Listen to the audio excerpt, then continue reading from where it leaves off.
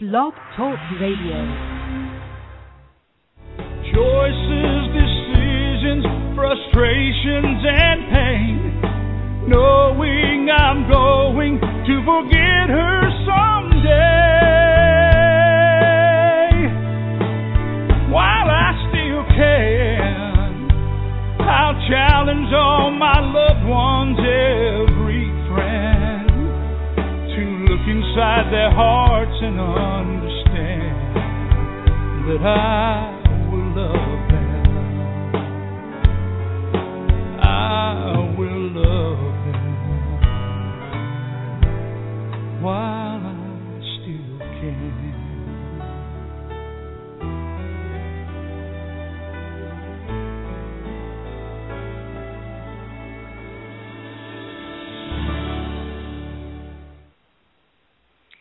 Well, hello, everyone, and welcome to Alzheimer's Speaks Radio. I hope it is a wonderful day in your neighborhood. I'm up here in Minnesota, and the weather is absolutely gorgeous. We're getting ready for some rain, but until then, it is blue skies and a nice light breeze, and I'm a happy camper. So hopefully your life is treating you well this Tuesday, the first day of October. I can't believe we're here already, and Halloween will be right around the corner.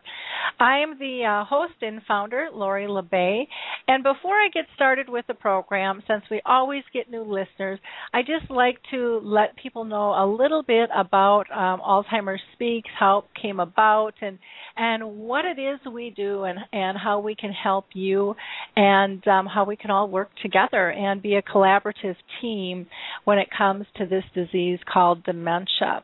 Alzheimer's Speaks is an advocacy-based company, and we provide multiple platforms to shift our dementia care culture from crisis to comfort around the world. And our goal is to connect people with products, services, and tools that will help them and also allows them to pass them on to others that they know. We believe by joining forces and sharing knowledge and just having everyday conversations about life with dementia, we can remove the stigmas attached to memory loss and help those living with the disease live with purpose and have happy lives, along with those who are caring for them. Together, I really believe that we can get others to understand what the true needs of this disease are, and in that process, remove the myths and the stigmas that create so much fear and isolation. People just should not have to live their lives like that. So at our core, again, we believe that collaboratively we can win this battle against dementia, and we're making great progress, and I have to thank all of you. Many times people don't realize the power of social media, and this platform is just one mode, along with Facebook and LinkedIn and Twitter and Pinterest and the zillion others that are out there. But your clicks are extremely powerful. And so I would like to ask you to please like us on Facebook, share the link to the show with your audience, with your circle of friends, with your sphere of influence on LinkedIn. You never know who needs this information. This is such a hidden disease, and so many times people won't talk about it unless something triggers a conversation. So be the trigger. It just takes you a second to go ahead and like us and share that information. And again, not just Alzheimer's Speaks, but whenever you see this information, please share it. I think you'll be amazed at the number of people you can help. I know I've been flabbergasted because we were honored it was actually last year, about this time in November, ShareCare and Dr. Oz recognized Alzheimer's Speaks as the #1 influencer online for Alzheimer's disease, and that has to do with you. That has to do with this collaborative effort of sharing information. So I thank you from the bottom of my heart, because together we are really making a big, big difference. I also want people to know that on this platform here with the radio show, you can easily participate in the conversation either through using the chat box or you can call in live and ask your question or pose a comment. And the number to call in live is 714-364-4757. Again, that's 714-364-4757. And we love to hear from everybody, from those living with the disease, for those caring for somebody with the disease, for those with a product, tool, or service that can help somebody. Again, you'll just have to push 1 to go ahead and get into our queue, and from there I'll know that you want to have a comment or a question, and I'll pull you into the conversation as soon as there is a break. What else do I want to tell you before we get rolling with the show? Oh, I know I should always mention a few associations. People are always looking for help and support groups. And one of the best places that you can go is the Alzheimer's Disease International website, because they are the association of all Alzheimer's associations around the world. So you can Google Alzheimer's Disease International, known as ADI, or go to www.alz.co.uk,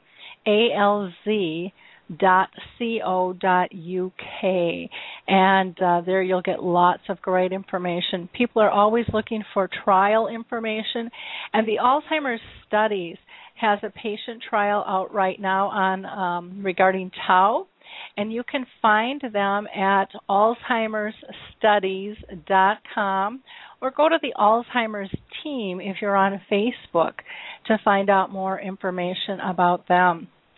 The Lewy Body Association also can be extremely helpful because it is its own disease, as is the frontal temporal lobe, who we are going to feature a little later on in the show.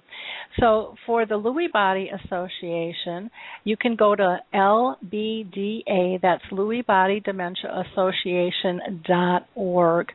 And I'd be amiss if I didn't mention the Purple Angel Project, which is headed up by Norm McNamara over in the UK and is the new global symbol, I should say the only global symbol, and hopefully remains the only global symbol for dementia.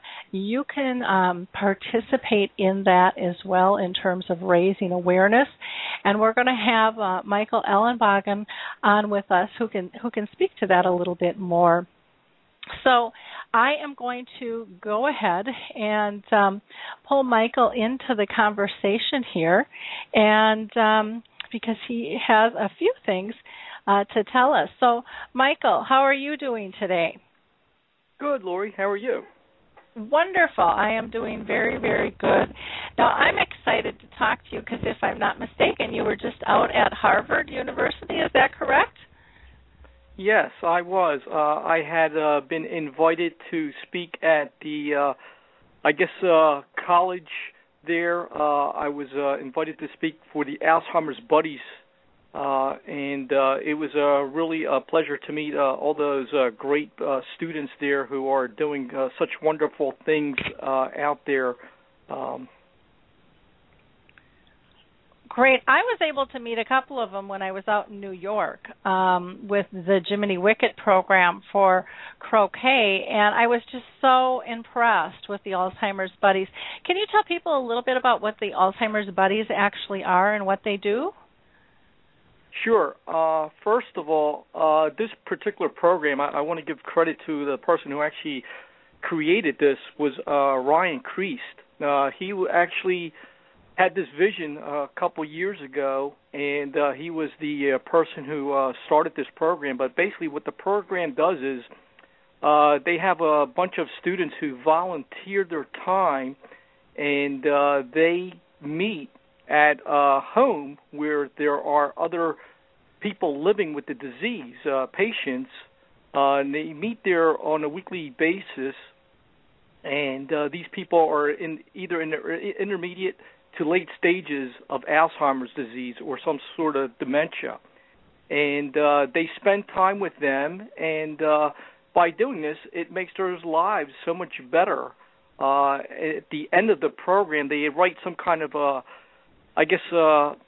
write-up that they share with the families of what they've learned from that particular patient, that each buddy is, I guess, together for that whole duration, for that whole semester, the whole year that they're with. And they write, and many times they end up explaining things that they've learned about that particular patient that the family wasn't even aware of, that they were able to understand and share with them. And a lot of the times, these people end up having smiles on their faces, and they start coming out of their shells a little bit. And it's really such a wonderful program. I really believe that this should become a model around the U.S. and other places because it's a great way not only for them to interact and to understand firsthand what it's like. A lot of these people, these students, are in the field of neurology, and they're learning themselves. So it's really a great engagement where they get to understand firsthand what it's like to be, close with these people and to understand how these people actually, I guess, work by being able to communicate with them, and they understand that by being patient with them, they can get some communications back from them. So it's just such a wonderful program. I can't say enough about it.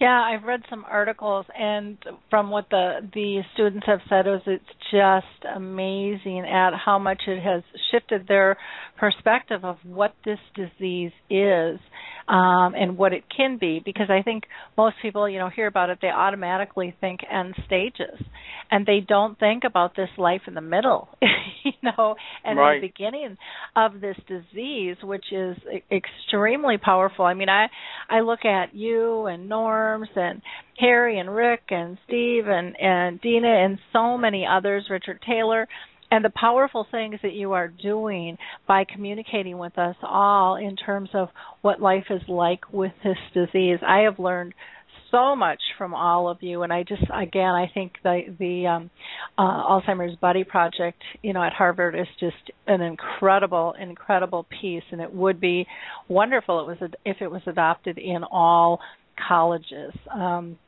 Tied into that, I think, with the Jiminy Wicket program in the younger years for junior high and high school with playing croquet and getting that education, I think would be phenomenal as well, because there's so much fear in our generation about this disease. If we can get rid of that in the younger generations, I think that will help us make a lot of progress throughout. Now, you actually spoke to that group. Can you tell us a little bit about what you talked about? Well, to tell you the truth, I don't remember the speech at this point, what I did, but I have to tell you, the symposium was really great, and I was just one of many speakers there. Actually, the person who was hosting it was Meredith Vieira, who I'm sure you know. And this was actually sponsored by, I guess, Hebrew Senior Life.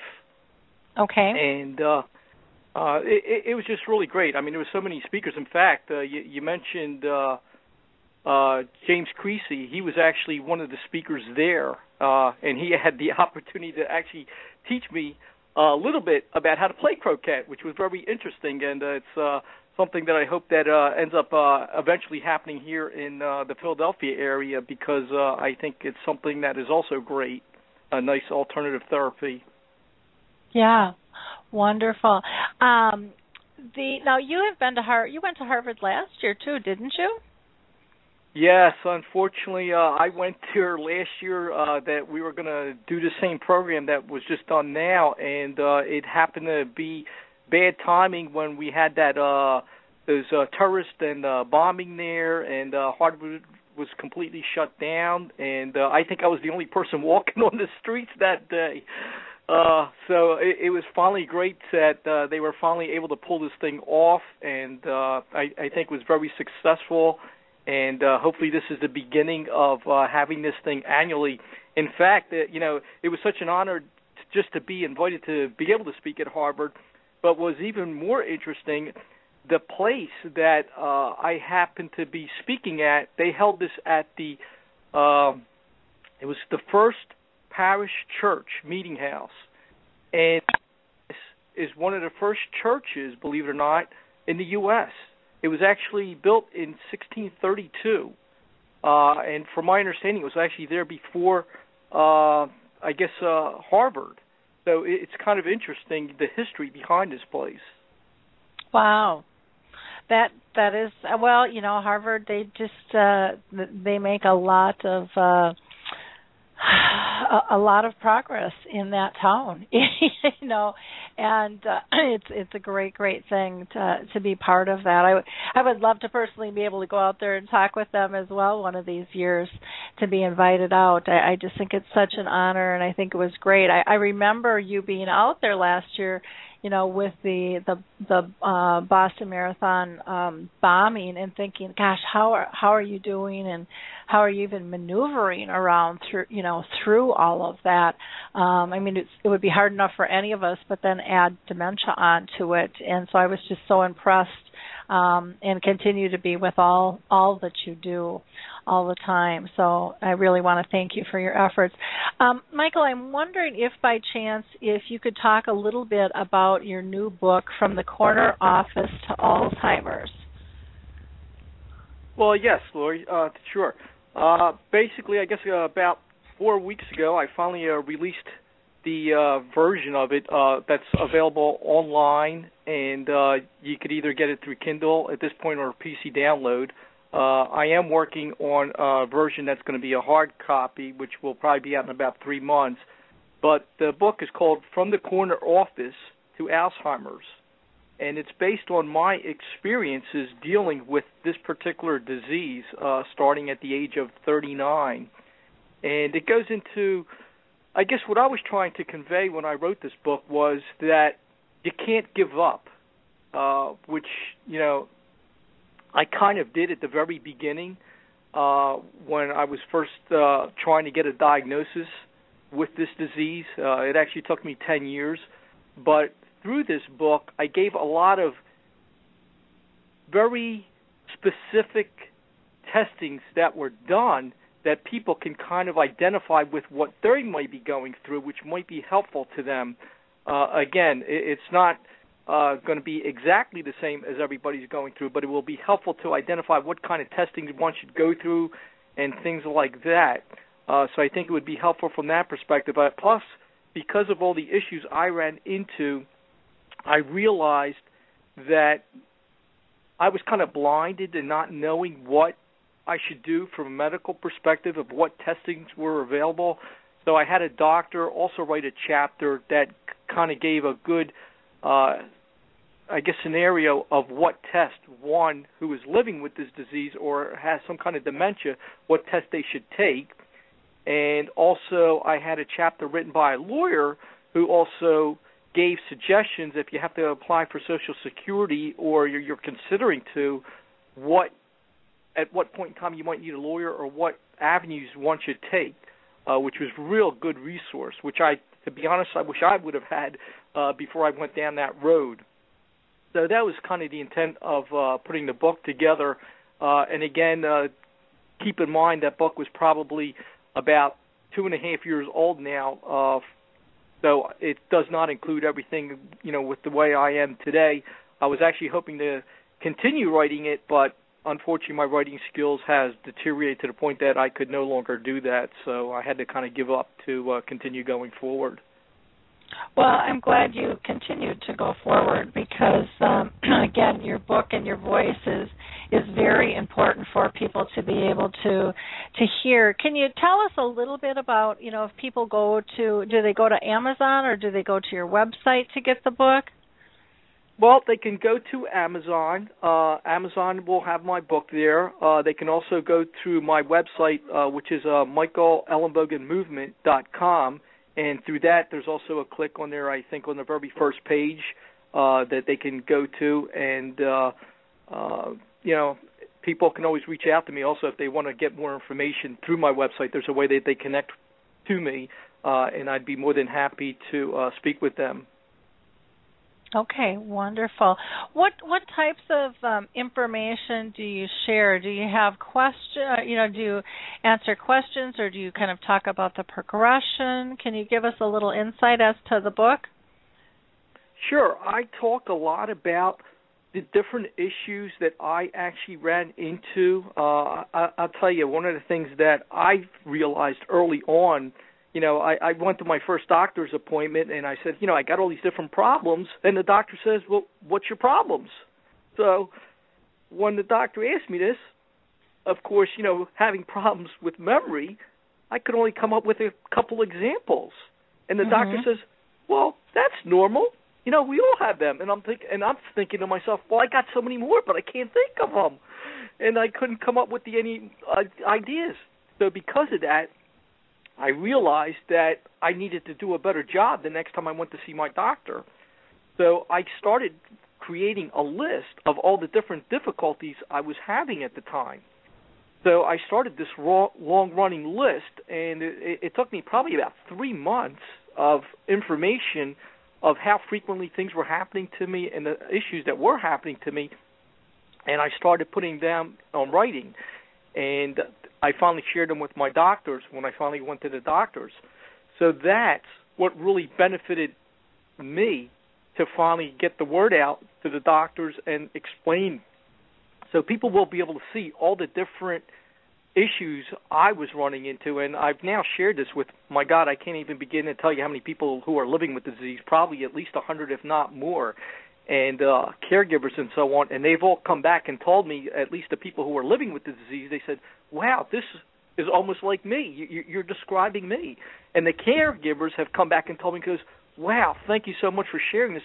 Now I understand what, my loved one was dealing with, because many of them were never capable of sharing what I've been able to put together there. So that's been some of the benefits that I've heard, from other people who have seen it so far. Well, that's amazing. It is such a gift, and I know it takes a lot of work, but it is not, it's not an easy thing to be brave enough to post and to be able to show and tell what it's really like. Storytelling's not easy, and not that this is a story, but it has to be engaging for people to want to see, and not an easy thing to do. How long had you started kind of writing before you actually decided to put it into a book?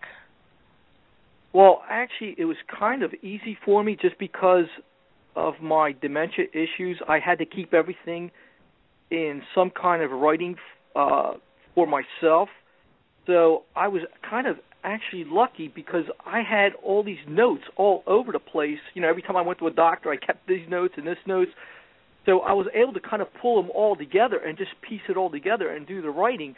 It probably took me overall, I'd say about 6 months to 8 months to write it. But the hard part was really getting the doctors and the lawyers to put the book together. That piece took me almost 2 years from the time I was done. So the overall time took almost 3 years to get this book done. And the biggest problem is I had written a book before, and that book, believe it or not, I was able to get the whole book done in 6 months. I was able to get the whole book done completely. I did the whole entire book, and that was a hardback. Well, this book I could no longer do. This book I could no longer do and get it done on my own because I had to rely on people. So I'm still having difficulty trying to get the hard copy version put out because I need to rely on others to help me do that. I can no longer do that. I can no longer put it out on Amazon. I don't have those skills any longer to be able to do that, which is kind of sad because I now have to rely on other people to help me do all these different things that I was once capable of doing on my own and very good. In fact, much better than the people, unfortunately, I'm relying on, but I have no choice. Yeah, and it's hard. I mean, I'm working on 2 books myself, and it's a project. It's a project and a half, to get done and then to get tweaked and to make sure that it flows and that everything has a beginning, middle, and end, and the editing. I mean, we're not even to that point. We're just kind of doing storyline right now with one small book, and then the larger book, will take much more time. This one we're working on right now is a book for adults to share with children, and but it's amazing the hours that go into this stuff. I mean, it's phenomenal. And I always like to read, but I never realized, I never thought about the work behind those books. And I have a whole other appreciation for that now, definitely. Have you gotten much response from any particular doctors at all, or maybe even communities that have read your book? Well, I've looked at online, and I've seen some of the write-ups, that people have put out there. In fact, this past week when I was at the program where they had the Buddies program, Harvard Buddies, they actually told me that they're actually going to be recommending that book to all their Harvard buddies who are going to be taking the program. So this is actually going to be a recommended book, it sounds like, at Harvard. Wow. I'm kind of shocked. Here I am, what I kind of consider myself kind of a nobody, and here they're going to be reading my book at Harvard, So it's kind of interesting. So that kind of tells you a little bit about, what other people think about the book. I mean, it doesn't get much better than that, I don't think. No, that's a pretty big kudos, that's for sure. Absolutely unbelievable in terms of credibility there. But it just shows that you really have good insight, and you're so honest, Michael, in terms of what you see and feel and how you process things now.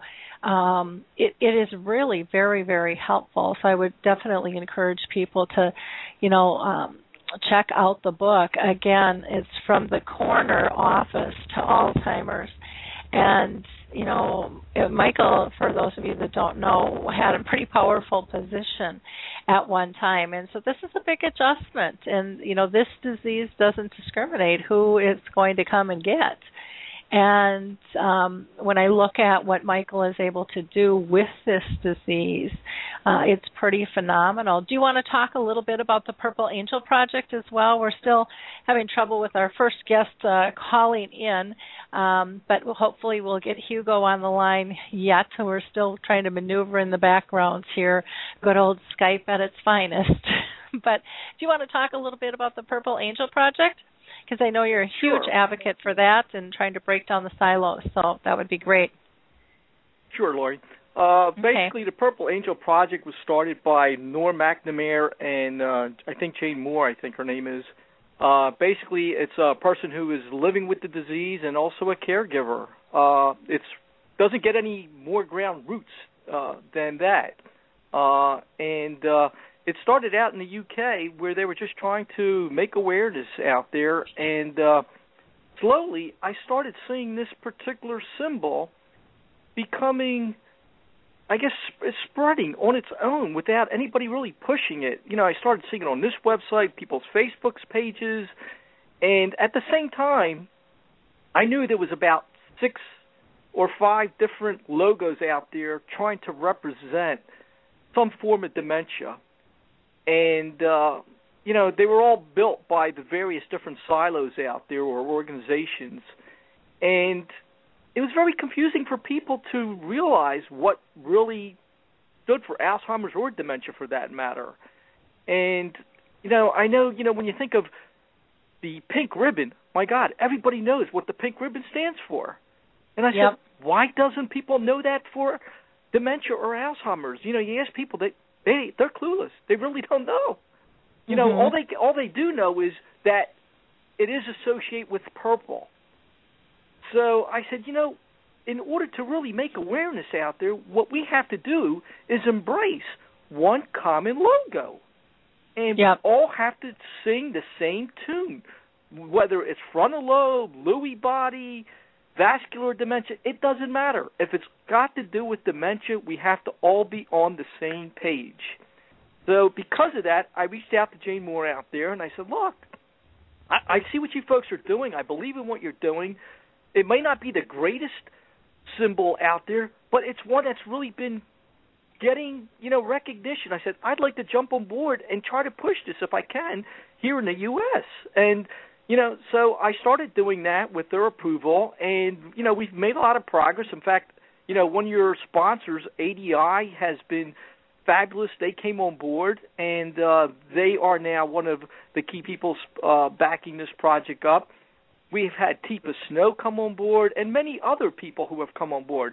I'm still waiting for the Alzheimer's Association to jump on board and other people like Us Against Alzheimer's to jump on board. But time, it's going to happen, I think, with time.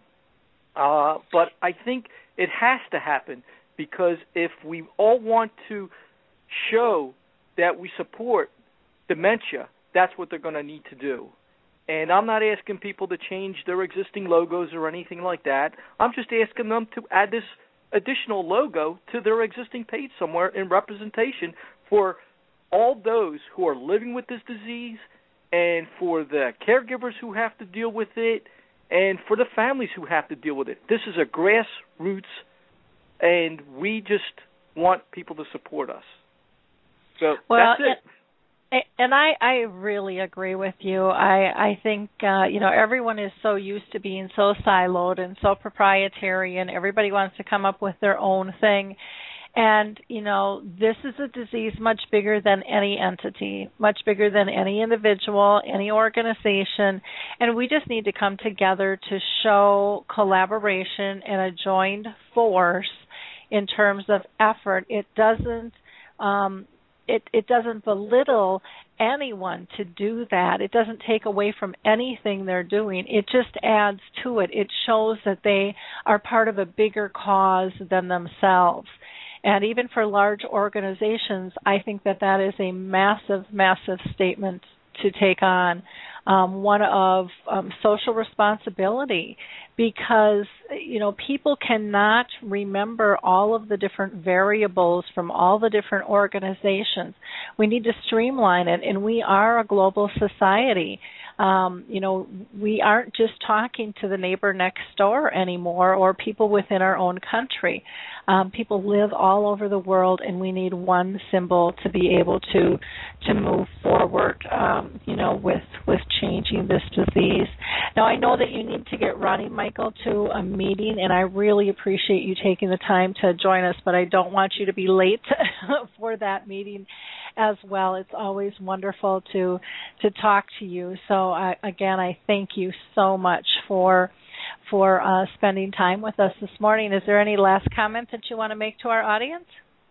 Just one quick thing. I think you mentioned that the FTD folks might have been on or coming on. I think one of the issues is they're one of the people who, unfortunately, with the silos, they're trying not to support this particular mission of the Purple Angel. So if they are coming on your show, please try to talk them into it.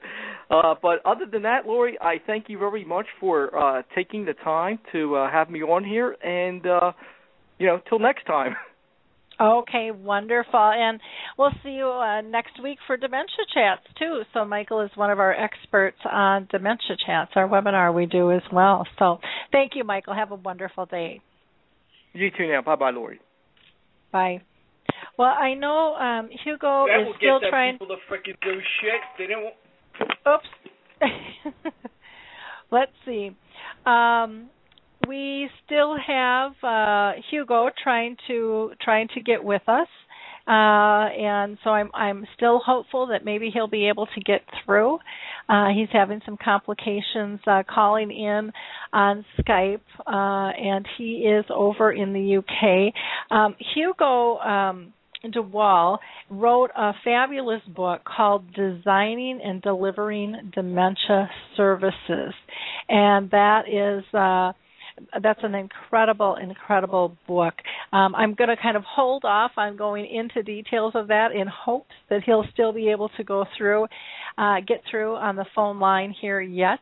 And in the meantime, I'm just going to cover some things that I usually do kind of mid-show. We posted quite a few things that I think might be of interest. And again, Alzheimer's Speaks is about raising voice of all. It's about getting information into the hands of those that need it. So I like to highlight some of the things that we feature just because maybe then you're going to want to go and read it or watch it and share it with those that you know. So last week on September 24th, we had a radio show, and it was called A Path Called Dementia, and it was Life with Lewy Body. And if you were interested at all in learning more about Lewy Body, the Lewy Body Association was on for that show. They gave us great information. We also had James Creasy with Jiminy Wicket on. And Jiminy Wicket, for those of you that don't know, is the adaptive croquet program. And we were out in New York, actually at Rockefeller Center, playing that. And I just talked with James yesterday, and he has got lots of great connections. He stayed in New York an extra week, and there's going to be some fabulous things, I think, launching in 2014 with his program. So if you are a community or even a family that's just looking at a way to engage people, you can use the Jiminy Wicket program, Croquet, to go ahead and engage and have smiles, which again is a fabulous way to connect and have fun. I know our Memory Cafe was playing Croquet here in Minnesota when I was out in New York. Our next show will be on the 8th, and for that show, we're going to be talking about the difference between aphasia and dementia. And so we're going to have the Aphasia Association on. Plus, we are going to have a couple of my favorite people in the world on. Lori Ellis, who is a master yoga instructor and an expert on breathing, which sounds really kind of silly. And then my good friend Nancy Chakran, who is a professional photographer and artist, and they have done this beautiful book on the art of friendship with yoga poses. And they're going to talk about breathing and meditation and reducing stress, which I think will be a wonderful, wonderful show as well. Our last Dementia Chats, which is the webinar that we do twice a month on the second and fourth Tuesday of each month. We talked about the effects of the silos. So Michael Ellenbogen, who was just with us, was there, and we had Steve Poneth was with us, and I believe Harry Urban was with us as well on that show, and we just had a really nice conversation talking about the importance of collaboration. We also had a really interesting conversation about doctors and dealing with doctors and raising awareness. So if you have a topic that you're interested in us discussing, please let me know, and we will go ahead and try to incorporate that into the conversation. Those webinars are all free, and you can find the Dementia Chats information on the Alzheimer's Speaks page. And just go to the About page, and then the Dementia Chats has its own private page. That's where all the recorded sessions are as well on that. The past week, we've had lots of kind of fun things on the blog as well. Several different videos. One was Young Hope Living with Early Onset, and that was with Tracy Mobley, and really a powerful video about what life is like for a young woman and her family with dementia. The Purple Rain Project, which is a young teenage girl by the name of Jordan, did another powerful video that is set to poems and pictures about life with dementia.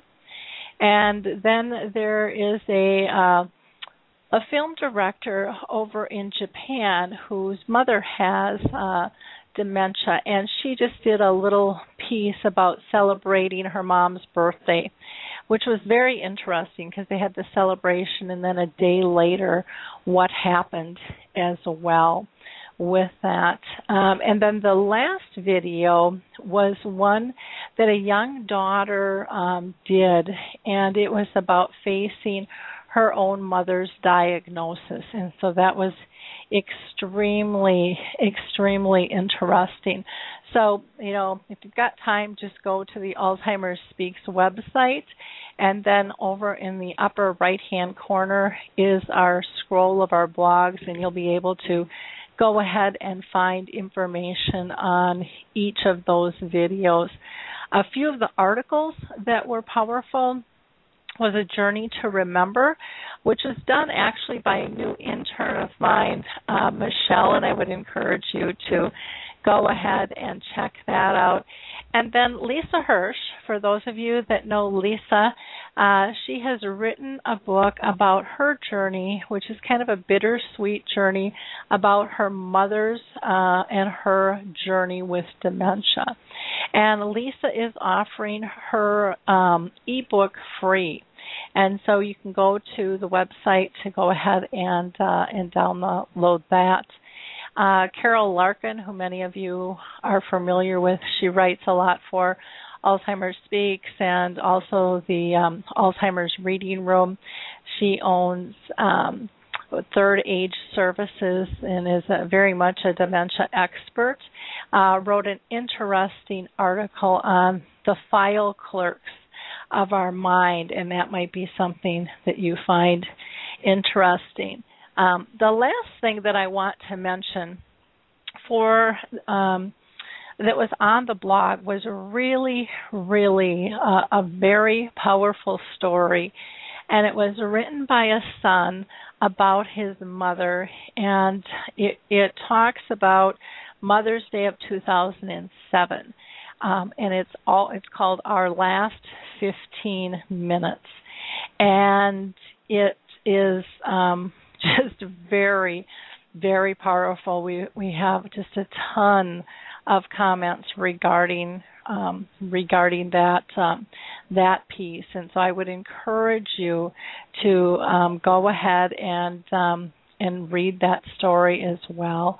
Again, very, very good. I am very sad to say it doesn't look like we're going to be able to get Hugo through the program today, which is so disappointing. I was really looking forward to trying to be able to have him on the show. He said he can hear me loud and clear, and he wishes he was here, but we just cannot get the lines of communication going through. So I'm going to just tell you a little bit about this extraordinary man, and I so wish he was here.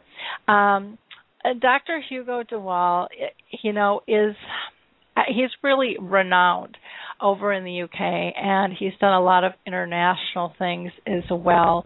But he got his MD at the Free University of Amsterdam back in 1989, and then he continued to do a lot of training in the UK. He was appointed as a consultant in old age psychiatry in Norfolk in 1998. And he was appointed as the senior lecturer at the University of East Anglia, I think it is, in 2007, and as the inaugural head of the school and associate postdoctorate dean for the psychiatry of East of England, and that's headquartered over in Cambridge. He also had other responsibilities of psychiatric training and recruitment in various areas, and he's just done so much. He's been published all over the place. Since 2011, he leads on the development of the Norfolk Dementia Care Academy, which has produced a comprehensive package of education, training, and research in dementia care for the wider healthcare sector. And he has also formulated the concept of dynamic dementia care. With his workforce development tool, it combines person-centered care and learner-centered education and self-reflection in clinical practice, and combining all these components into a continuous loop, which I think is really interesting. I have not seen that done here in the States. If people are, familiar or not familiar with Hugo, please feel free to, call in with a question. I can pose it to him. He can probably chat with us through the chat box, or you can use your chat box as well if you've got a specific question regarding designing and delivering dementia services. We'll see if we can communicate with him in that format. He is heavily involved in developing community services for people with dementia, and I don't even know what to say about this man. We had a wonderful, wonderful conversation, and I so wanted to share all he is doing with you. I would really encourage people to go ahead and get this book, because it is quite powerful. Maybe what I can do is to check. He's writing me a little note here. I need to flip to page 222. He's telling me. So let me see if I can see what he's talking about here, and it has to do with the dynamic dementia care, and they've got a really nice outliner graphic here, which has the dynamic dementia practice in the middle, and then up above it's practice, implementation, and review. To the right, it's about distressed behaviors. At the bottom, it says enhanced observation and reflection. And then to the far left, it's a care solution. And so the arrows go all the way around the outside, but then the dynamic practice goes up and down and to the side. So it just shows kind of this interconnectivity with all of this. And the references in this book, in the detail, it's all indexed in the background too, but it really is loaded with tons and tons of great information here. Hugo, I'm going to pose a question to you, and there might be a little bit of silence here. I'll try to kind of fill the air. But can you tell people what is the number one thing that you would want people to know about you, other than we have to tell them how to get a hold of you, which is via email at DEWAAL. And that's DEWAAL at doctors.uk. No, it's not doctors.org.uk. Am I messing that up? So it's DEWAAL at doctors.org.uk. And he is writing me a note here, so we'll see what he says. He's talking, of course, that maybe we can try another time to do this and actually have a solid conversation. He said, bottom line with the dynamic dementia care, it essentially means anyone looking after people with dementia professionally need to consistently and reflect on what is going well and what is not. And this self-reflection is used to develop best practices, which then helps teach, which makes a lot of sense. It's, I've personally been on this journey for 30 years, and I'm no doctor by any stretch. I'm just a daughter who's kind of been on this path, but reflection has been a critical piece in terms of trying to find remedies. He's noted here a main thing. He's passionate about us, the professional healthcare workers, understanding the person within the illness, so to speak. The diagnostic label, although necessary, all too often leads to the person being veiled behind it, and someone's personhood goes missing, which I really think is very important and is very true. I always talk, my way of saying that is I always say that I don't want people to live as the disease. I want them to learn how to live with it. And I think he's basically saying the same thing. We've got that same person-centered philosophy of there is life with this disease, and there's absolutely no reason for a person to think that there's not. There's just so much to offer. He's noting here the other important issue is that the diagnostic label doesn't tell much, if anything, about the person's needs, and therefore it also doesn't tell much about how services should be configured or delivered. And I think that is brilliant, and I think that is something that is, for the most part, not considered very often, and I think it is really, really critical in terms of care delivery and how we really engage somebody. How can you engage somebody if you don't even know who they are or what their needs are? So he's still writing away here. And I see that our next guests are coming on board, so that is wonderful. I appreciate it, and I appreciate everybody kind of going with the flow here. We'll get Dr. Hugo DeWall on the show where he can actually talk live and doesn't have to type to us for answers here. He says he is actively trying to construct ways in which all the various services are accessible in a simple way, a bit like using the London Underground map. If one is totally new to London or dementia, one only needs to know where one is and where one wants to be. And the map, with a little practice, can show you the way, even if you don't speak a word of English. Well, I'll have to remember that because I would love to be on a journey over there. I'll have to see how that goes. Well, Hugo, I thank you so much for trying this past hour to be with us, and I really encourage people to check out his book, Designing and Developing Dementia Services. Again, Designing and Developing Dementia Services. He's got a couple of co-authors there, John O'Brien, David Ames, and Constantine. I'll probably crucify her last name, but I'll try.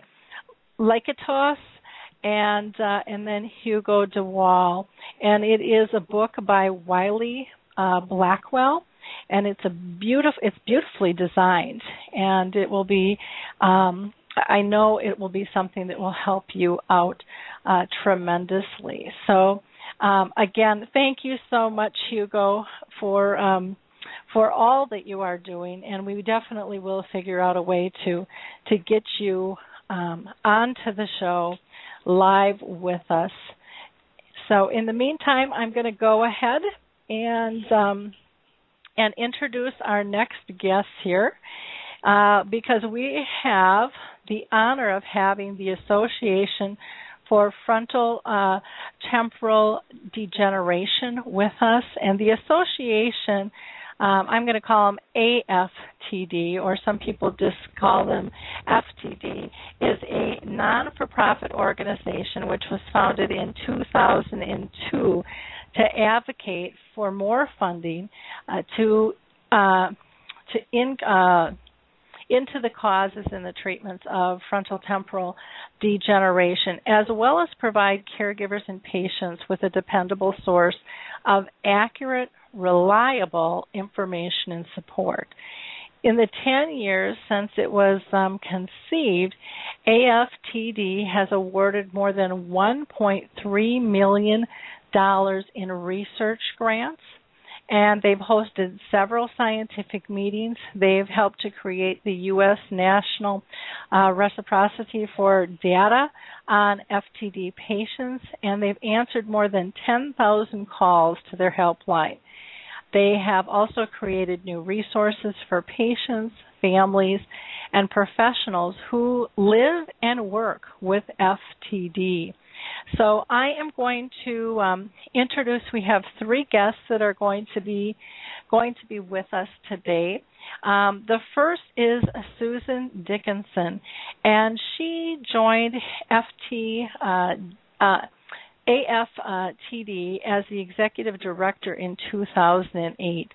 She is a certified genetic counselor who brings more than 20 years of experience into her role as director, and she facilitates communications among the layperson, the scientific, and the medical communities.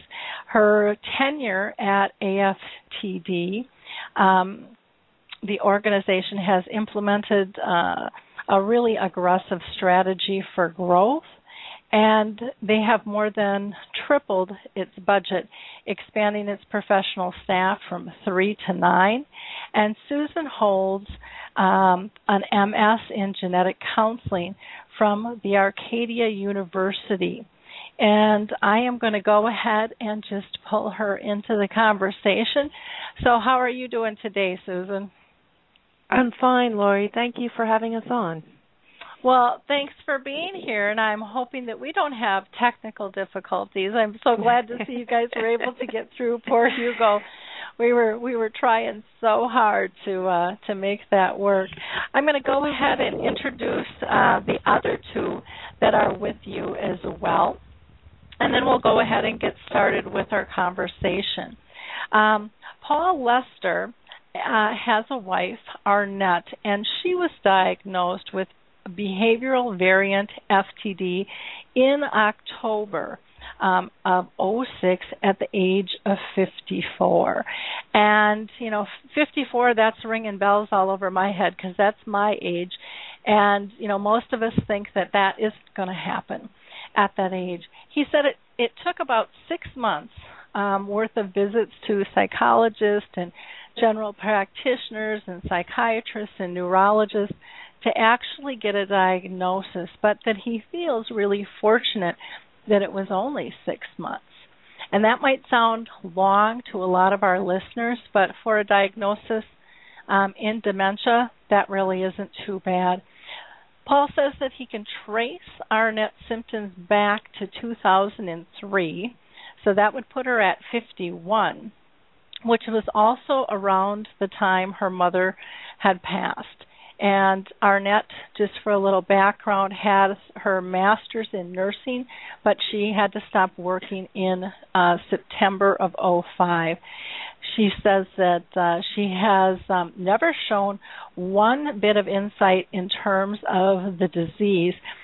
So fortunately that she is a very happy and content person with this disease. So welcome, Paul. How are you today? Thank you. I'm glad to be here. I really appreciate you hosting the call, Lori. Oh, well, I am thrilled to have you on, and I'm going to just pull in our next person here.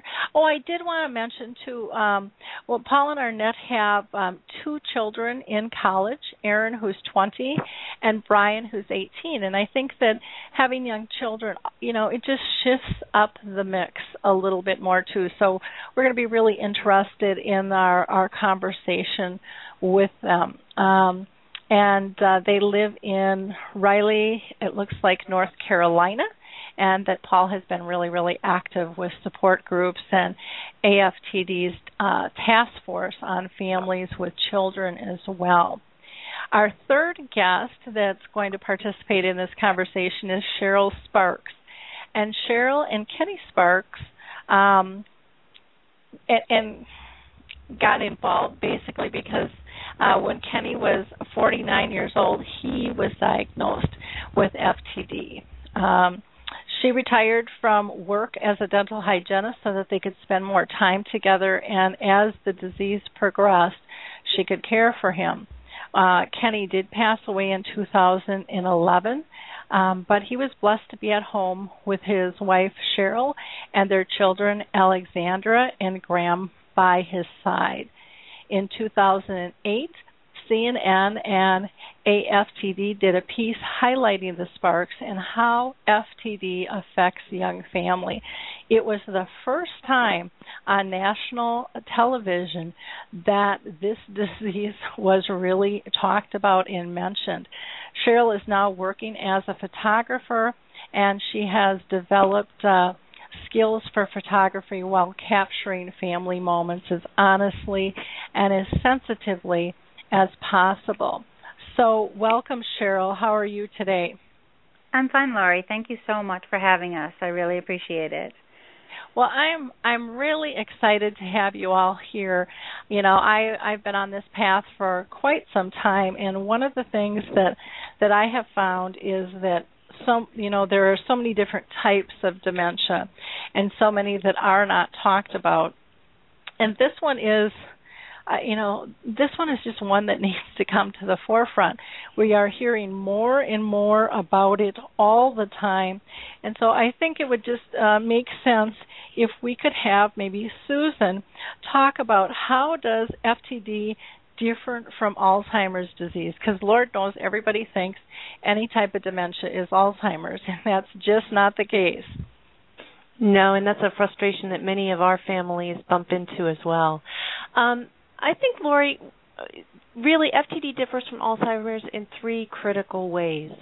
The first one is the fact that the parts of the brain that are dying are not the memory center, but as the name FTD implies, it's the frontal and temporal lobes of the brain that are affected. And what those areas of the brain control are things like personality, behavior, not memory. So the symptoms that our patients experience are things like loss of language, loss of their executive functioning, which means things like they experience a decrease in reasoning or a decrease in their judgment skills. They lack the ability to get up in the morning and make a plan for the day and follow that plan in a reasonable, rational way. Many of them become apathetic and lose the incentive to get up and go out and engage in the world as those of us, the rest of us do. Perhaps one of the most cruel symptoms that our patients experience are that most of them lose the ability to feel empathy, and they lose the insight into the fact that they themselves have changed. And while, as you mentioned with Arnett Lester, on the one hand, that can be comforting to someone like Paul. He knows that Arnett is not herself experiencing what she's losing. At the same time, it's made all the more painful to those people who love the patient or the people around them, because that patient often refuses to acknowledge that they themselves have a disease or have changed, or that the maybe bizarre or unthoughtful ways that they're behaving in any way have an impact on their family or the people around them. So the first real difference from Alzheimer's are those types of symptoms. I think the second key way that FTD is distinguished from Alzheimer's is the fact that on average, it is a younger onset disease. So typically, our patients experience their first symptoms in their 40s to their 60s, although sadly we have heard of patients as young as in their 20s. But for the most part, what this means is that this disease is hitting a family at a very different time of life than your typical Alzheimer's patient who might be in their 70s, say. So our patients are quite probably still active professionals, maybe nearing the height of their career. They're engaged, productive members of society. Many of them are actively parenting, so many of them still have kids or teens at home, and there's a lot of growth and development the family is meant to be doing through those years. And all of a sudden, one of these parents is no longer really behaving as a parent. And I know that both Cheryl and Paul can tell you a little more about that firsthand. It also means it's a real different financial hit to the family because there's medical care for the whole family that's needed. Financial commitments like college are still ahead of the family. So it hits a family at a very different time of life, and that defines the challenges that our families experience. And then finally, the third thing that really distinguishes FTD is the fact that it is rare. So the best guesses right now are there may be 50 to 60,000 people in the U.S. with FTD. And that's much, much smaller than Alzheimer's, as you well know. So, and what it means is that in all likelihood, most of your listeners, your family members, your neighbors, have never heard of FTD.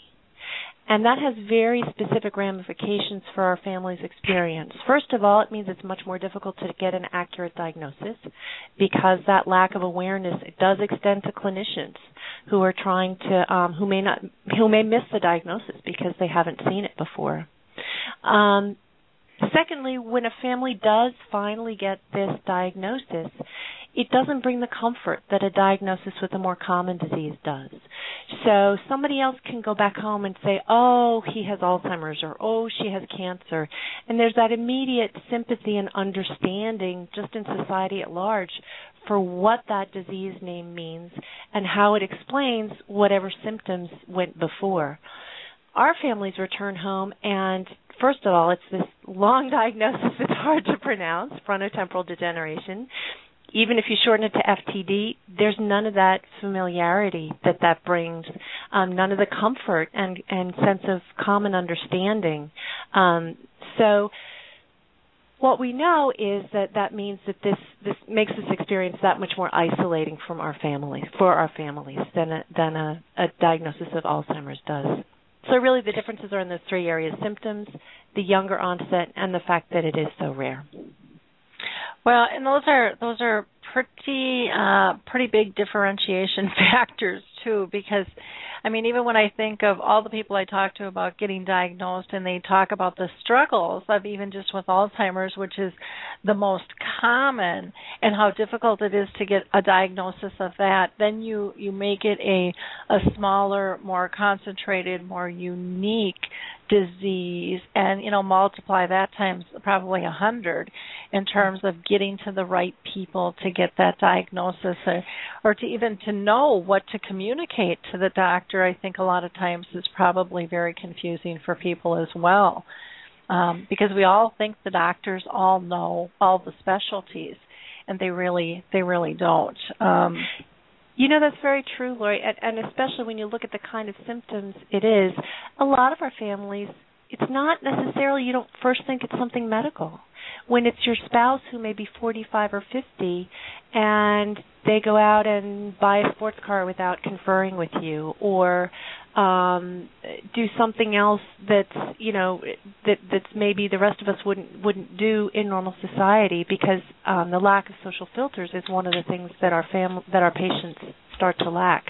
The first thing a lot of people think of is not there's a medical condition here. You start to think of, is it a marital issue? Does he not love me anymore? Or is it a midlife crisis? We have a lot of other common reasons that people would look to initially, other than a medical diagnosis, for why these things are starting to happen. Yeah, very, very good point with the midlife crisis and doesn't love me anymore and those things, because it does, there are the personality changes that come with this disease. I'm going to throw a question out to Paul and then to Cheryl. Paul, can you talk about kind of the differences that define the experience of living with this disease, the impact on not only you but your family? And so to maybe share, up front a couple of, kind of bizarre or different, symptoms. And I'm not saying that to be dramatic, but it just is the disease. So, Paul, could you share with us some symptoms? Sure, I'd be glad to. I think the first, the first symptom that we saw with Arnett was around the time it was when she was 51. We live in Raleigh, North Carolina, and went to Seattle, Washington to visit her mom. And while we were there, her mom was experiencing some stabbing, very, very severe stabbing pains in her back. And Arnett, having been a nurse, I expected that she would have shown more concern for her mother. And it wasn't that she wasn't concerned at all, but she wasn't her normal concerned self, whether as daughter or as nurse. And then towards the end of our trip is when it got even stranger. Due to a mix-up with family, we actually didn't get to say goodbye in person to her mom. And her mom expressed to me on the phone that she was so disappointed that she didn't get to take any pictures with the kids. And I saw how important that was to her. These were her only grandkids. And here, we were 2,500 miles across the country, so I decided I had to go. I had to take the kids and made some plans to cut one of our visits with some college friends of Arnett short so that we could go. And what was strange is Arnett she wasn't concerned about her mom at all. She wanted to see her college friends, and so I ended up taking the kids, got the pictures, which was really good, and we got that taken care of. But then when we came home, we soon found out that Arnett's mom, her breast cancer had metastasized in her liver and that she wouldn't last very long. And so I encouraged Arnett to go back and be with her mom, and Arnett, Susan talked about loss of empathy. Arnett just didn't care about it. It wasn't important to her.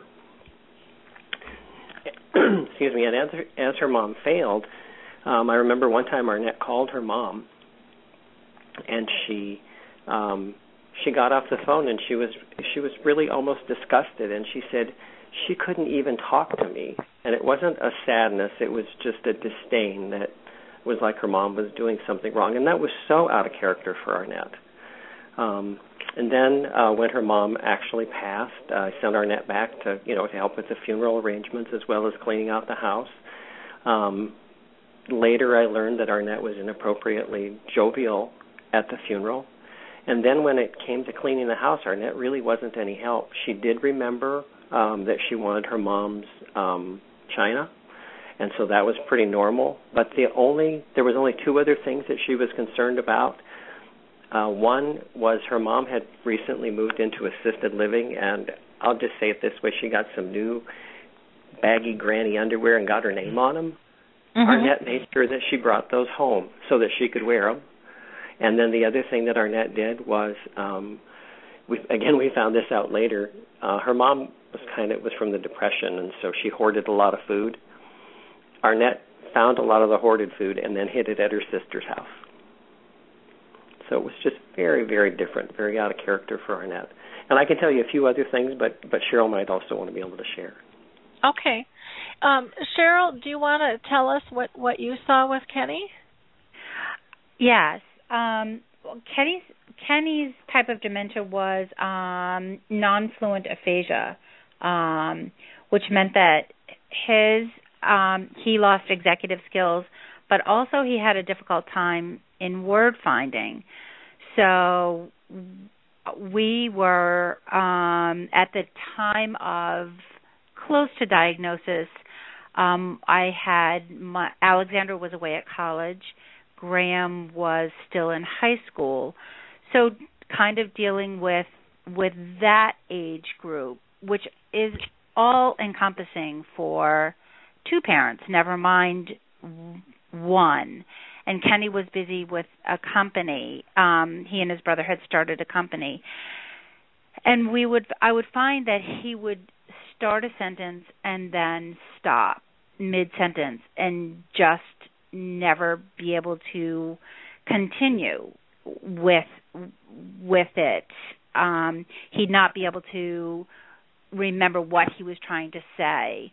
It then pinpointed down to not being able to come up with words. So we were able to identify that it was actually words that he knew what he wanted to say, and he could describe what he wanted to say, but he couldn't come up with the words themselves. He became tired. This was a man who used to get up at 5 a.m. and go to the gym and never ever stopped. He would take naps. He was exhausted all the time. Things like that just you just never ever thought that you would be seeing in him. But his behavior was fine. Did he seem more apathetic? In looking back, yes. But at the time, we were raising 2 teenagers. We had a very traditional marriage in that he was starting a business. He had started a business with his brother. They were extraordinarily busy. I was in charge of the household and the children. So our lives sort of spun separately but together. And if he came home and said, "I lost my keys," I would, I'm sure, roll my eyes and say, "Really? I'm dealing with 2 teenagers. I don't have time." And it didn't ever occur to me that it could be for a reason other than, you just need to find your keys. I'm dealing with these kids. So those were the kind of things. Did it seem as though we were drifting apart? Yes. But I think a lot of couples raising teenagers sort of feel that way. So it never, again, occurred to me that it was something that it was a serious problem. Well, and I think that is so important. And, what Susan said, you don't always know that it's a medical issue. You think it's a relationship issue, that, there's something going on here and communication isn't what it used to be, because that's what happens. Right. Especially when we've been married for a while, and when you're dealing with the different kids' issues at different stages of life, or our own parents' issues. I mean, things change and adjust, and that's what you do throughout marriage. And you get to, I could hear myself saying exactly what you said. Get your own keys. I'm dealing with this right now. Really? That would just be like, I could just see my eyes rolling back going, really? You're going to bother me with this? I don't have time for this. Yeah, it's like opening the door to find the ketchup, and it's right in front of you, Exactly. Not my problem. You're an adult. Take care of it. And not knowing. I could so see myself getting really frustrated with that. How did your husband do with that? Because did he feel the frustration or any anger with the changes that were going on, or was he not affected? Like Paul had said, Arnett really wasn't affected by things, and maybe she was, and I'll ask Paul that in just a second. He was, work was very stressful. So what I think ended up, so we did go to the doctors. Work was very, very stressful. And when we realized that he was having trouble with some word finding, we went to the doctors. He had a CAT scan that came up negative, and our doctor had suggested possibly that he go on an SSRI, just for nerves, just to get rid of a little bit of the anxiety. He did that, and it did help, but he hated the way it made him feel. So what he did was he took himself off of it cold turkey, and within a month, all of the little symptoms came back immediately. So what had developed very, very slowly came back full force, and we, the kids and I, were able to see the changes. And Kenny and I sat down and we put together a list, because then we realized that something was going on. And we were able to put together a list of changes that we had seen. And we were just pulling things from the sky, anything that looked as though it might possibly be a change, might possibly be something that could be wrong. And we called our physician, and she had us come right in.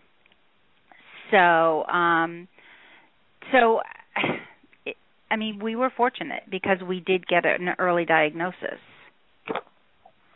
And how long did your process take, would you say, from start the time to finish? That Kenny and, well, I would have to say from start to finish, when he and I put that list together, it was immediate. They realized immediately when we put that list together. The problem with the type of FTD that Kenny had, in his office, his symptoms were far greater than they were at home because he was running the inside office, so organization, taking orders that had to be filled, all of those things were so important. Those were the things that he was not able to do effectively. And they saw it at the office. I never saw any of that. And that was not conveyed to me. So I didn't know what was going on. In retrospect, they conveyed to me that they thought he was possibly drinking, it was possibly drugs, he was possibly having an affair. They didn't want to get involved. Oh, lovely. so therefore, it was just kind of a cluster of everything going wrong at the same time. But he would come home, and home was a safe place. So he had far less symptoms at home than he did at the office. So I would say that his symptoms at the office started maybe a year and a half before they really showed up at home. Once we were able to put together this list at home, it was an immediate diagnosis. Okay. Paul, I've got a question for you. Through the process, did you find yourself getting short with Arnett or frustrated, and did she feel any of that if that was the case? I did. I got very frustrated with Arnett, and the kids could see it because Arnett became very compulsive about a lot of things. She became compulsive about things that didn't matter so much, and really was no longer concerned about a lot of the relationships in her life, whether it was me or the kids or friends. She just didn't seem to care. And so I would try to have these rational conversations with her, and I wasn't yelling or anything, but I'm sure I was firm. But we tried to talk through this, and she was just completely apathetic. She didn't understand the need for the conversation. She didn't participate very much. And so the kids were sure that we were going to get a divorce. They, of course, told me that later. They didn't tell me that then. But she was unaffected. She did not know the difference. She was focused on, she'd always been a saver, and I would say the disease magnified some of her prior traits, and so she was always an avid recycler and reuser, and so she was doing anything like pulling cups out of the garbage at church so that she could wash the McDonald's cups and take them back to McDonald's so they could reuse them, or it was just some very strange things that she did, but it didn't seem strange to her, and I couldn't help her understand that it was unsanitary. So we talked about it all the time, and I was very short with her at times, and the kids could see that, and like I said, they assumed that we were headed towards divorce.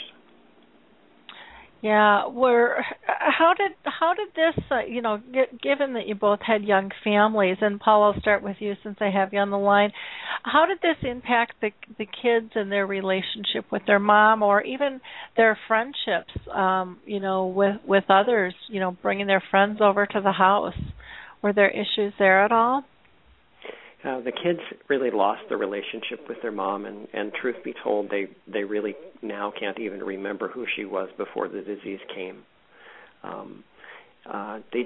She was just distant, and there was no bringing her back. Now we did actually, when we saw a therapist the first time, we were able to coax Arnett that instead of just going straight to bed without saying a word to everybody, that she'd made sure she came to everybody and gave them a hug and a kiss and said good night and I love you.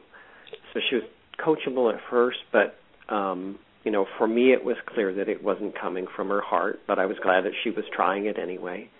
So the kids became very remote from their mom. So one of the things I had to do, and I did it very intentionally early, was I sought out mentors, especially at church, for the kids. Because I was very focused on trying to figure out what was going on with Arnett, And I knew that even I couldn't care for them the way they needed it, so I made sure that they had caring adults at church that would focus on them. And it was really important because our families were all on the West Coast versus us being in North Carolina. So they were missing that, but we found some great people to help out, and so that was helpful for them. But the actual relationship with their mom, they cared about her, and after we got the diagnosis, they understood it, but there wasn't anything that they could do. It was too late. Mhm. Oh, it's so sad to hear that, and I understand it, and I can rationalize it, but it's just so sad that there isn't something else to be able to make that connection or recapture that time.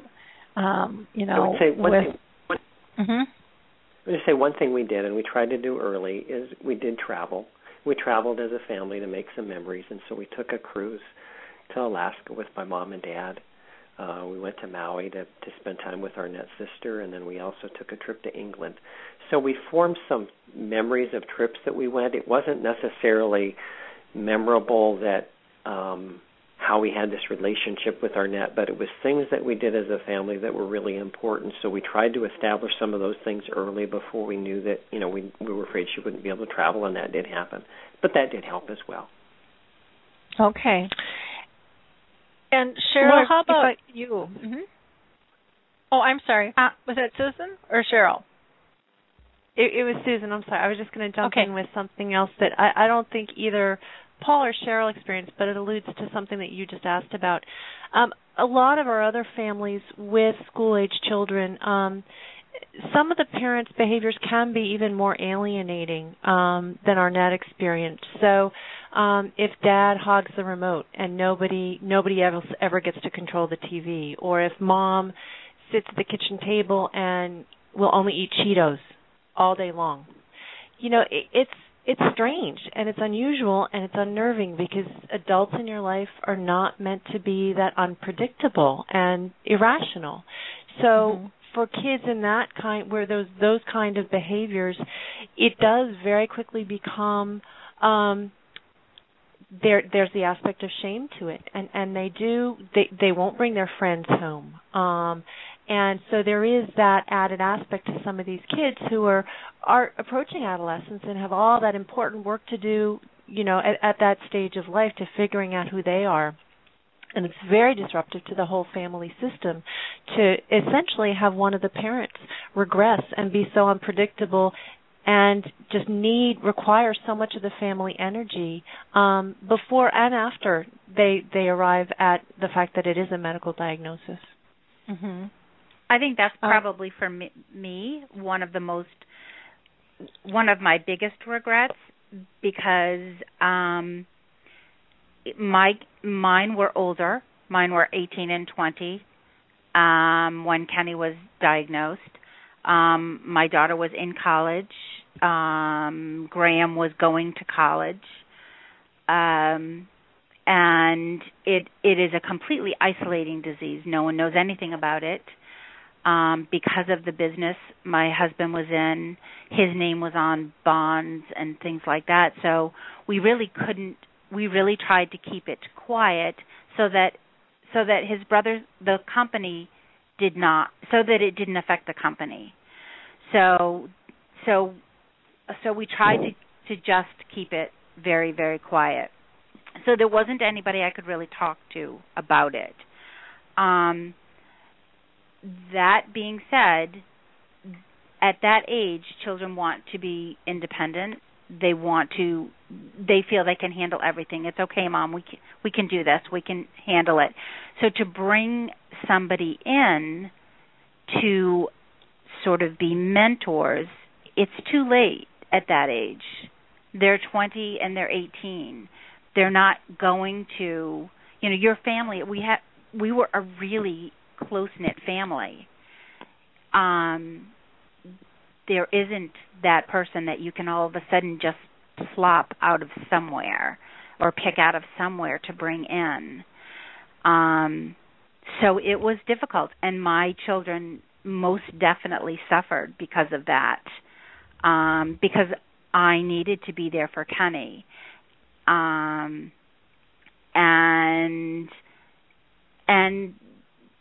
it was a critical time for them. It was a critical time in their lives. Yes, they were older. Yes, they're in college, and some people would just make their own way at that time. But they needed their parents. They definitely needed their parents, and they didn't have them. Even when I was there, my head and my heart was torn. I can imagine. I can just imagine. We do have a comment. I'm just going to read a couple of things on the chat box, and there's somebody who might be a caller. I'm not quite sure yet. I'll have to check. But Lynette is saying, my uncle was diagnosed with FTD at the age of 78. The personality changes were noticed by his sister, who's her mother, who spoke to him frequently on the phone. She kept, oops, it just bumped me here. And so said that there was, some big changes mood-wise, and that he didn't seem to connect like he used to, even when his godson was killed in a car accident. It just, the connection just wasn't there. So it's a very interesting disease in and of itself. Now we have somebody on from a 856 number, and it looks like they pressed 1 to ask a question or state a comment. So I'm going to go ahead and pull in this person from 856, and if you have a question or comment, you're live on the air. If you want to state your name and let us know what you would like to state. If you're an 856 number, sometimes people will just push the number and not necessarily have a question either, and that's okay to say that. I don't have a question. I'm sorry. That's quite all right. I just want to make sure. Wonderful. Thank you so much for listening, and I'll put you back on hold then, and we'll get back to our conversation. Paul, with your kids, did they have issues at all in terms of how to cope with their mom? I know that you said it was just a difficult thing where the relationship, it sounds like it kind of disintegrated because there wasn't anything that they could really do. But do you remember any episodes or them coming to you and having a conversation about what do I do or how do we move forward with this disease? The thing I probably remember most is embarrassment. One of the things that happened with Arnett is was at church, and during church, Arnett would laugh really loud out loud in the middle of the service for no apparent reason, or if we were, going somewhere and Arnett might see someone stumble, she would laugh really loud. If we would go to a meal that was being served at church, Arnett would eat very quickly, and then she would, if she didn't think that they were serving the dessert quick enough, she'd go in the kitchen and start bringing it out herself. And the kids were just very, very embarrassed when things like this. And so what we ended up doing was we just tried to avoid certain situations. We couldn't avoid everything, but they were very embarrassed. And so what I tried to not do initially, I overreacted and tried to change what Arnett was doing. Of course, that went nowhere because that just made her more determined to do what she wanted to do. So I learned to not overreact, and we just learned to just try to go with the flow and avoid situations that could be problematic. We did find social situations where some friends were just very accepting and understanding of whatever Arnett did, and so we always knew that if they invited us over, it was okay, and even though we might be a little embarrassed about what Arnett might do, that they were okay with it and that we didn't have to worry. So we tried to do that, but we just tried to avoid the embarrassing situations as much as we could in public. Well, and it's hard to find family and friends that are that accepting, to be okay, too. I hear that all the time from people. It's hard to find those safe environments where you truly feel feel comfortable. Lynette is asking, she's the one that had her uncle at 78 was diagnosed, and she's just wondering if his symptoms were were typical with not being affected, by the grandson dying. And she said it took them almost 18 months to get a full diagnosis, and then his health started to change rapidly. And she said that, the whole family was just really in shock, with this whole process. And I'm trying to see what else. Her mom thought that there was some type of form of dementia, but wasn't quite sure. And he lived in a rural part of the UK, and he seemed really depressed and a bit paranoid, and kind of refused to go to doctors. Would those be typical signs, Susan? And I know you're not a doctor. In terms of, we're not doing a formal diagnosis, but are some of those signs typical of FTD? I'd say yes. Everything that Lynette listed are symptoms that we have heard from several families. Obviously, in her uncle's case, onset was on the late end that we see for FTD, but that presentation sounds like a pretty common one for behavioral variant FTD. Okay. Great. Now, Susan, can you tell us, is there any treatment at all, for people diagnosed with this disease, or, maybe you can give us some more facts? Sure. And, Lori, that's one of the, talk about adding insult to injury. For Paul and Cheryl actually both have rather expedient stories on how fast they did get to an accurate diagnosis. So in that one regard, I would say they're both fairly lucky. It's not uncommon for families to experience a series of misdiagnoses over maybe as long as 5 years. Again, it goes back to those type of symptoms we talked about. Many of our patients are misdiagnosed with a psychiatric disorder or Alzheimer's disease. And so that really exacerbates the whole journey for the family. And once they finally do get this diagnosis, the answer is no. There is no disease-modifying treatment approved for FTD. So what our clinicians are left with are borrowing from other indications to try to address the symptoms that the families find most troublesome and most disruptive in their everyday life.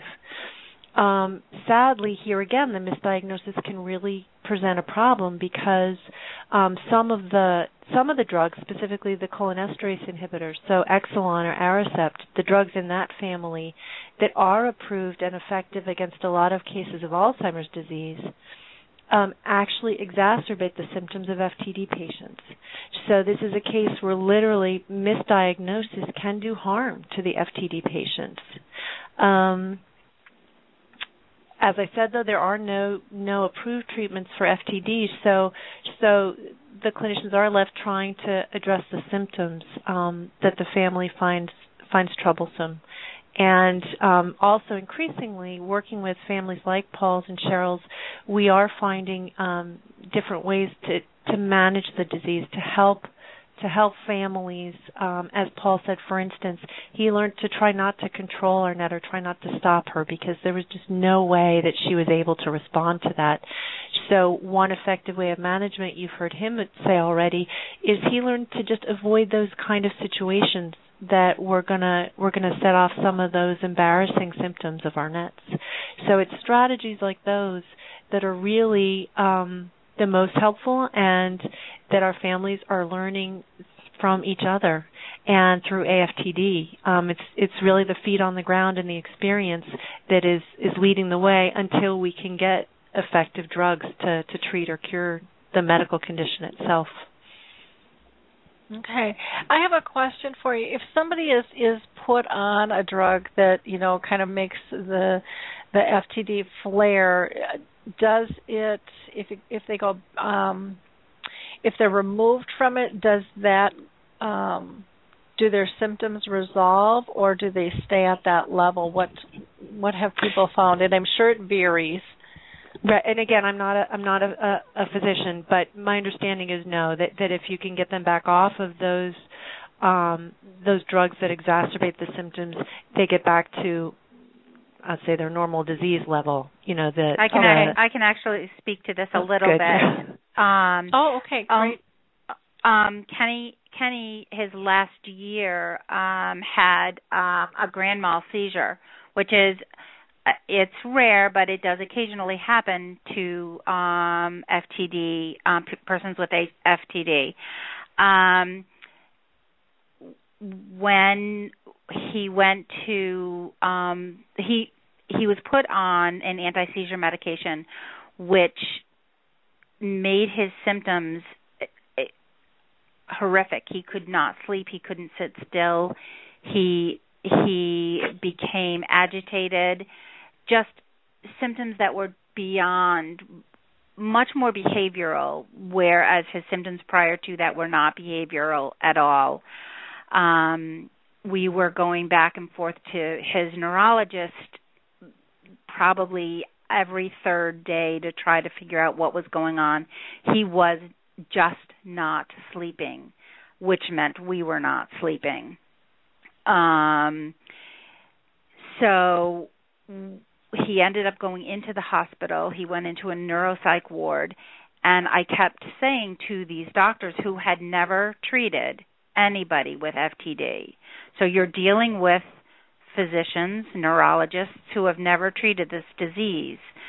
I kept saying to them, if you just take him off the anti-seizure medicine, he will be fine. He will go back to being the way he is, because I knew that was the only thing that had changed. And it took a month for them to attempt different drugs, attempt different anti-seizure medicines, and finally they put him on, they took him off of everything, and he went back to being our Kenny. So what this disease does to the body, to the mind, to how it reacts to medicines is amazing. There's no predicting. Well, that's good to know, and I appreciate you sharing and just kind of reiterating what Susan said there, because this disease, I mean, any of the dementias, it's just so individualized and has so many variables, but this one is very unique in terms of the behavioral changes and so forth. Now, I have heard over the years that things can spiral downward quickly with this disease, kind of without any warning. And Paul, did you see that with Arnett at all? Arnett's progress on the disease continues to be relatively slow. I have heard the same thing. When I've heard that it's happened many times, it has been in terms of moving very quickly. It can be after a fall. It has been after seizures and other people in our support groups where I've heard that. But in our own personal experience, Arnett hasn't gone through any rapid changes. It's all been relatively gradual. Okay. How about with Kenny? What did you see, Cheryl? Yes. Kenny had the seizure in February of 2011. He came home, and he was back to being how he was prior to the seizure for quite a bit. But the last 2 months of his life, he passed away at the end of August. The last 2 months of his life, 2.5 months of his life, things changed so rapidly. It was he was unable to chew and swallow food. So that's one of the things that can happen.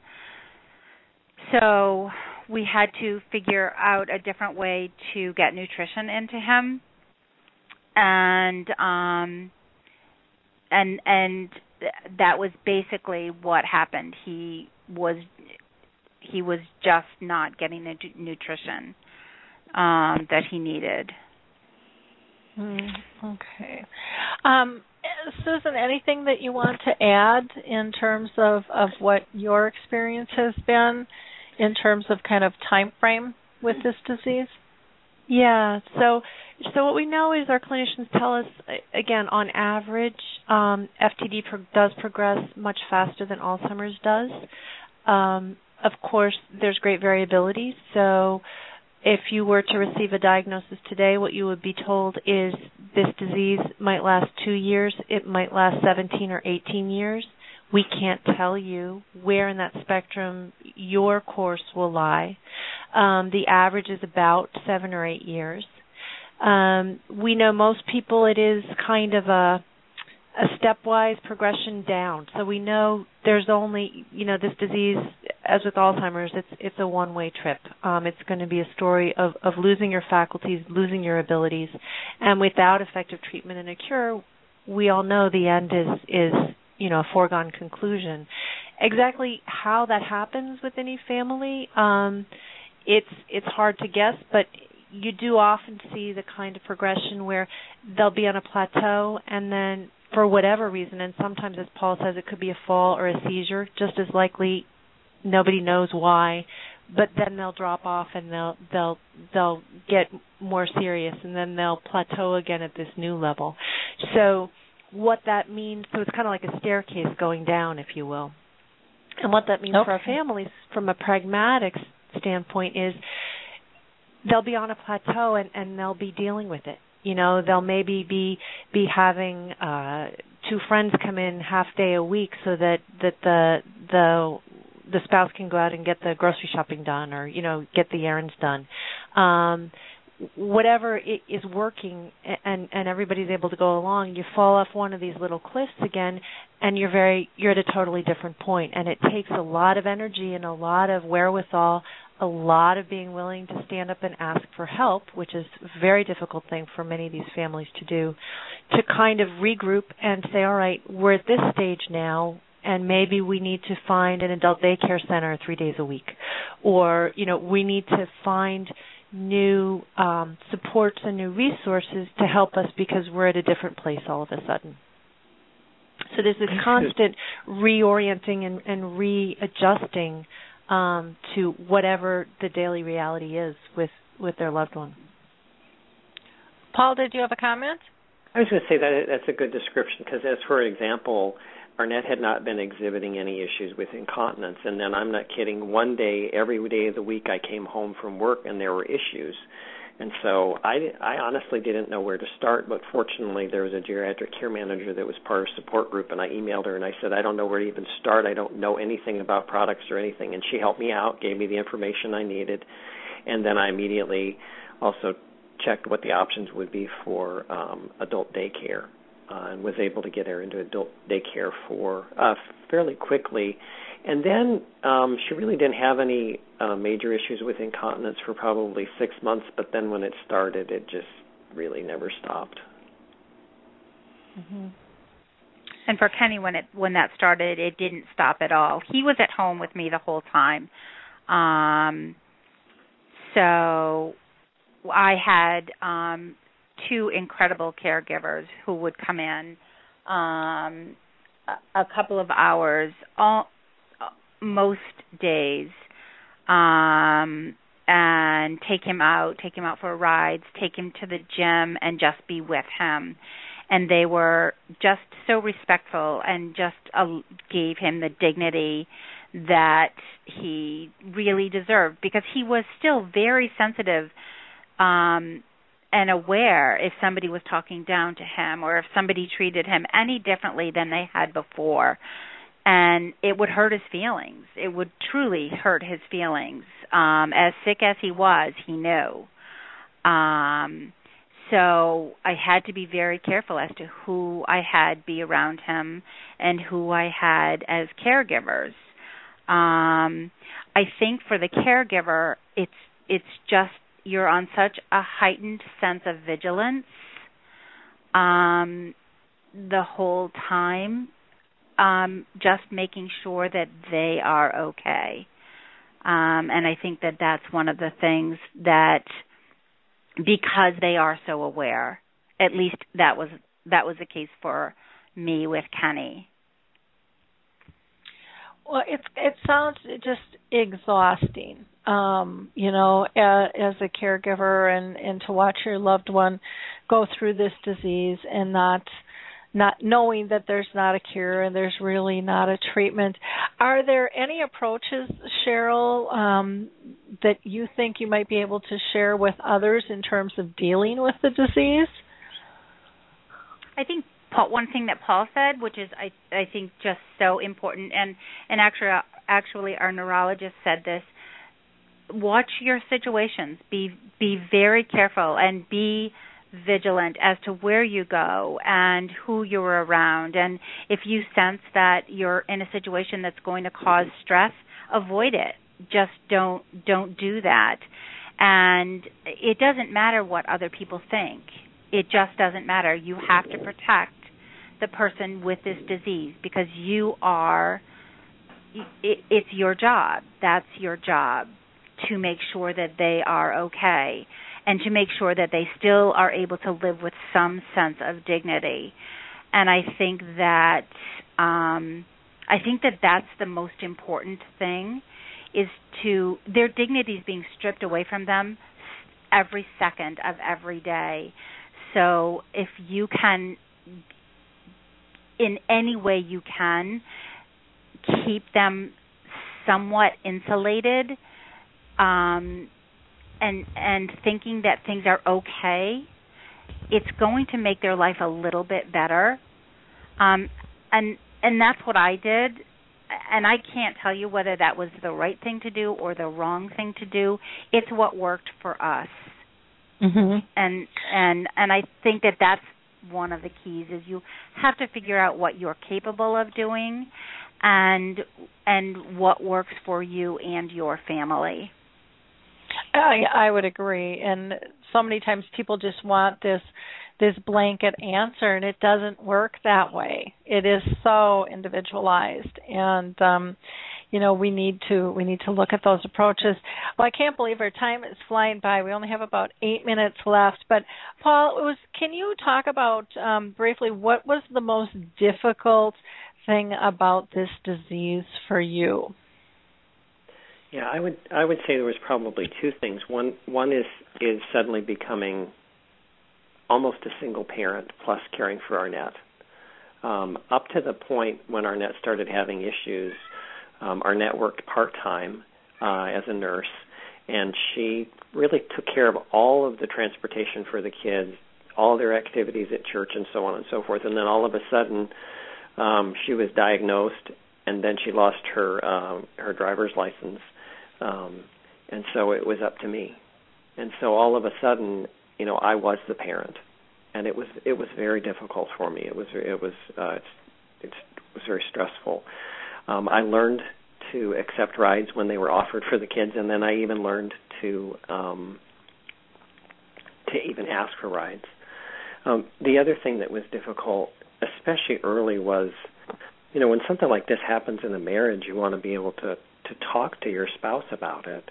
And because Arnett, she lost her insight, she couldn't really see it. And so even now, I wish that we could have been able to process the disease. You like to be able to process something like that with somebody, but, we never had a chance to resolve that. And so those were probably a couple of the most difficult things for me.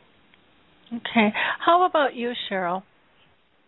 I think initially, when after the fog cleared, after the diagnosis, I think the reality that I would not be growing old with this person who was my best friend, that was beyond the most difficult thing. And then you realize that that's just what life is going to be. So you go on with that.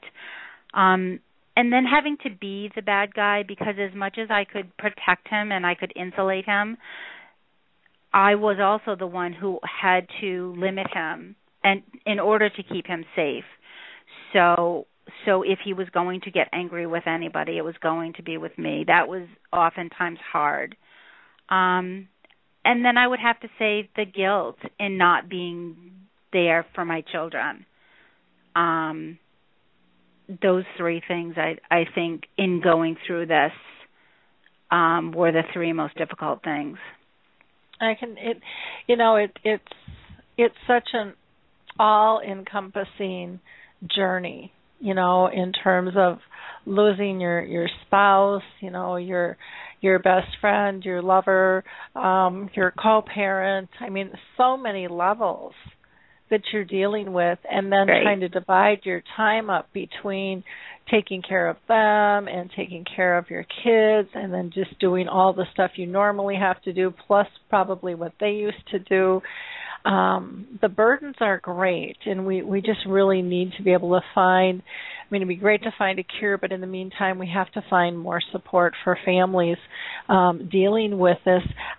Susan, do you have any last comments you'd like to make? We've got about 5 minutes left. Excuse me. I think I would just encourage any of your listeners who are living with this disease or curious about it to please go to our website. I think we're listed on your site, Lori. It's www.theaftd.org. We're here to help.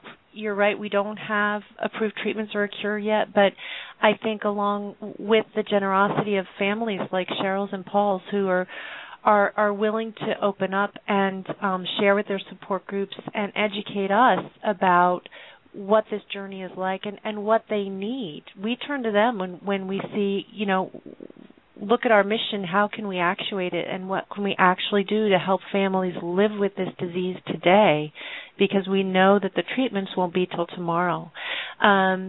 So I have to say that as difficult and frustrating as this disease is, I have met the most amazing people in the world who somehow rise up and deal with it. Not that they have a choice, of course, but they find some source of strength and faith or whatever it might be, and they're able to rise up and care for their loved one and the rest of the family, all the while having to explain to the outside world every day just what the heck this disease is and why these things are happening.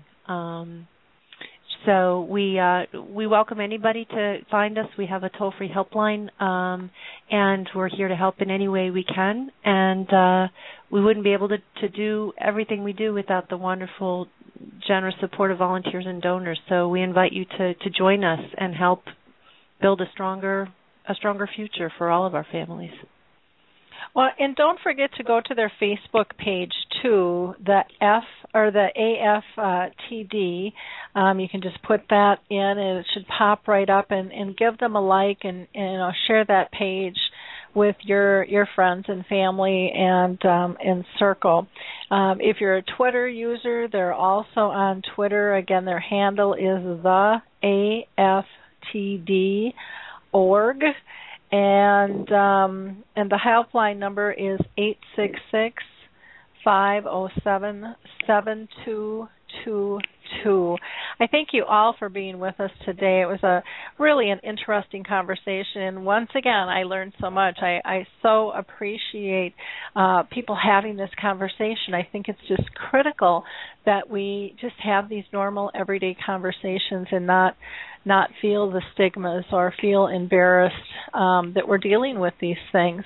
There are so many others that are affected, and even though the numbers aren't high in comparison to Alzheimer's disease, chances are there's a lot more families struggling with this than are diagnosed, just like there are with other dementias, and they need to hear these conversations.